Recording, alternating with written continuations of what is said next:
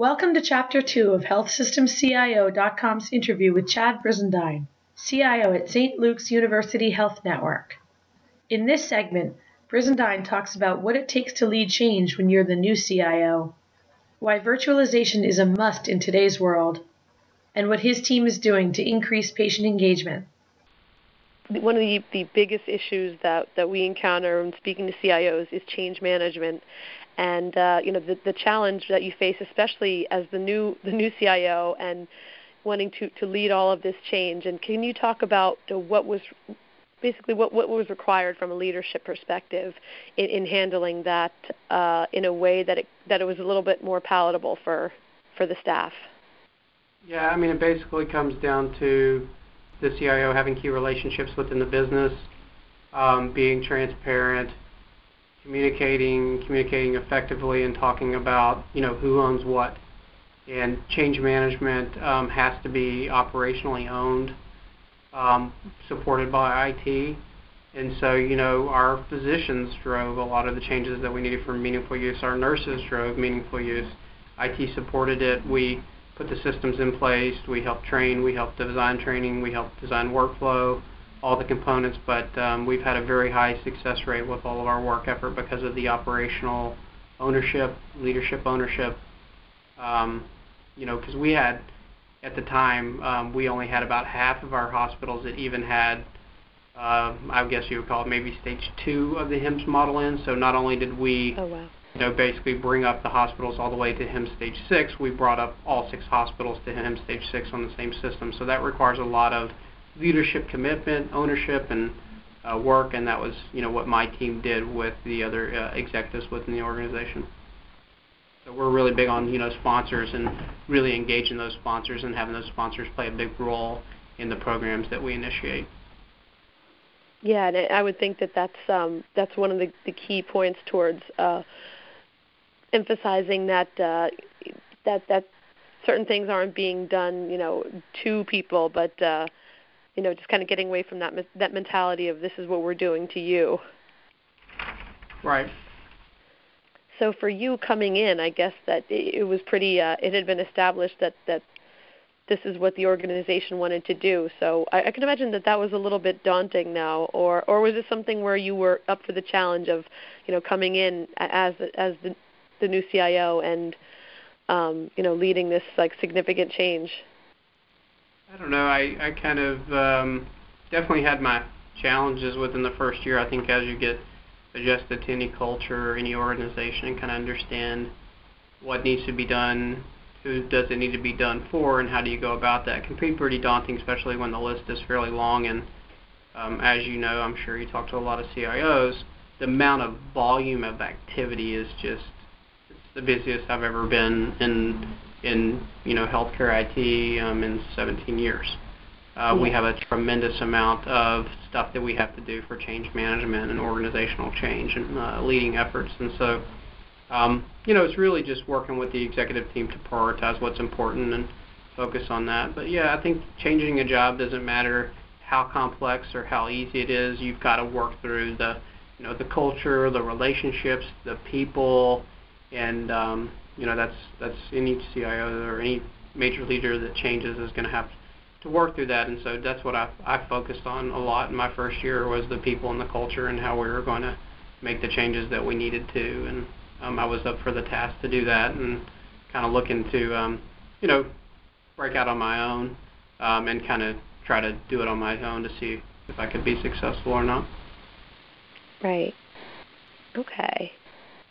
When you talked about some of the goals of the transformation, you talked about virtualizing the environment, and I wanted to talk about this just as far as what was required, just as far as getting that infrastructure in place, and just talk about kind of that journey of going virtualized. You said you're at 98% right now. Mm-hmm. We have a couple of thousand virtualized servers. Yep. Yeah.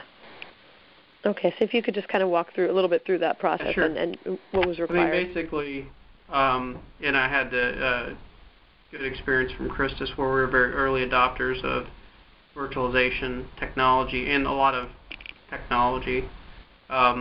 to get a good idea of what works and what doesn't work on virtualization, and how basically what are all the sore points. And I was fortunate enough to bring in some very seasoned technical people, and it was a very long process to figure out what can get virtualized, what can't, how do you work through it, what gets transitioned, etc. But in this day, I think virtualization is kind of a must-have in today's environment, with all the functionality it brings and the cost reduction as well. I think really our major difference was actually picking the servers than it was virtual. I mean, we knew we were going to go virtualized, and we knew we were going to try to get above 90%, and I think we've gone much further. Even VMware tells us this, much further than what we thought we would get as far as our virtual environment. But I think really the challenge was figuring out how do we keep the total cost of the data center down, right? So we knew virtualization would provide us flexibility from a variety of places. It was really, I think, more of the server infrastructure that we decided to change, and we actually made a switch from, I won't say what vendor, but to Cisco UCS. And as part of that transition, we really looked at what is the cost to maintain compute or servers within the environment, and what does it cost to maintain storage within the environment as well. So we looked at tiering our storage and replication within our storage, and so we made a lot of decisions around that, which helped us decrease the cost of running the data center and run it more efficiently, effectively, as well as we, on our server side, with the Cisco UCS platform, with the availability structure that it has within it, increased our availability, as well as we have a lot less networking infrastructure that's required behind it. So our cost to actually configure the network side of the server went down because of the way that it's designed. So those were really two core major decisions that we had. And then really the other one was just what tiering do we want on all the systems, and how much of it do we want to run out of each data center. And the way that we're designed, we can fail over to each data center, or in some cases, some of our systems were actually running both systems out of two data centers. So in the event that we have our A side of the data center go down, our B side of the data center is running, and we have tier 1 applications that will run out of that data center. So a lot of those components were really the major challenges with the design of how we wanted to deliver the overall infrastructure within the environment, if that makes sense. Right. Okay. You talked about meaningful use being obviously a big priority.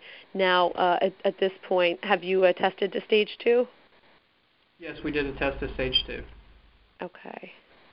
One of the what we've heard to be significant challenges with stage 2 has been patient engagement, and I know that you have a patient portal. So I just wanted to talk about kind of what your strategy has been there and what kind of traction you've seen.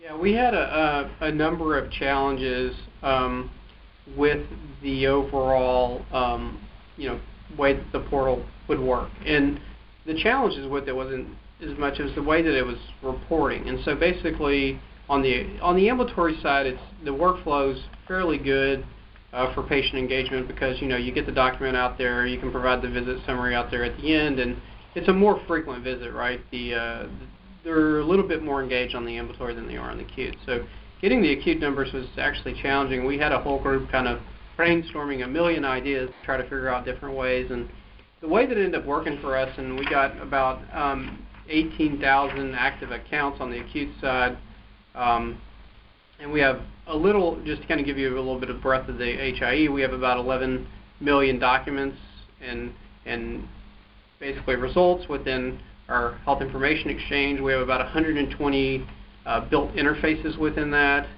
We have about 56 community practices that are providing and sharing data to it. We probably have about 15 that are in signature or in the pipeline. So we're continuing to grow what I call the foundation of what can be shared within our community portal. And that's important because, the more information that we can provide to the patient, and the more comprehensive information that we can provide to that patient, the more they're going to want to get into it. And so, a lot of patients, they have a, community provider, maybe a primary care that has some other EMR, and so their information gets generated from that. But the patients don't want to go to that EMR and then maybe go to the St. Luke's ambulatory EMR and then patient portal, go to the, the primary care that's affiliated but doesn't have the same EMR, to the St. Luke's employed provider that has a different portal, and then one that has an acute portal. So we decided to lay a portal on top of our HIE probably about 3 years ago.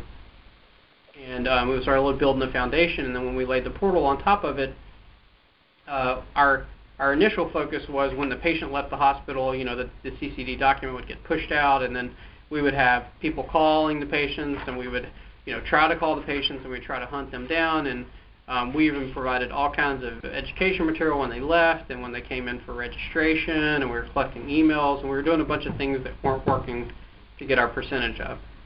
And so what we decided to do was basically hire students, nurses, basically, to go into the patient rooms upon discharge and then set up their accounts with them and educate them and actually get them into the system. And so we ended up doing that, and our percentages went kind of out of the roof. And we were probably in the first part of our attestation, we were not hitting the mark. And then when we changed that during our attestation, we actually saw our numbers jump up. And so we ended up getting like over 25% to basically view clinical information within the patient portal for our meaningful use attestation, which would have almost, if you double the number, because of a number of discharges that we had in the first part that we were missing. So we're continuing to do that program where we have basically assigned accountability.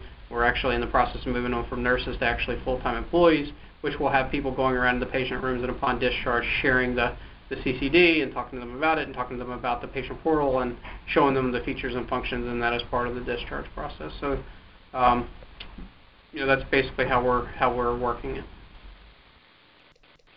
Thank you for listening to this podcast from healthsystemcio.com.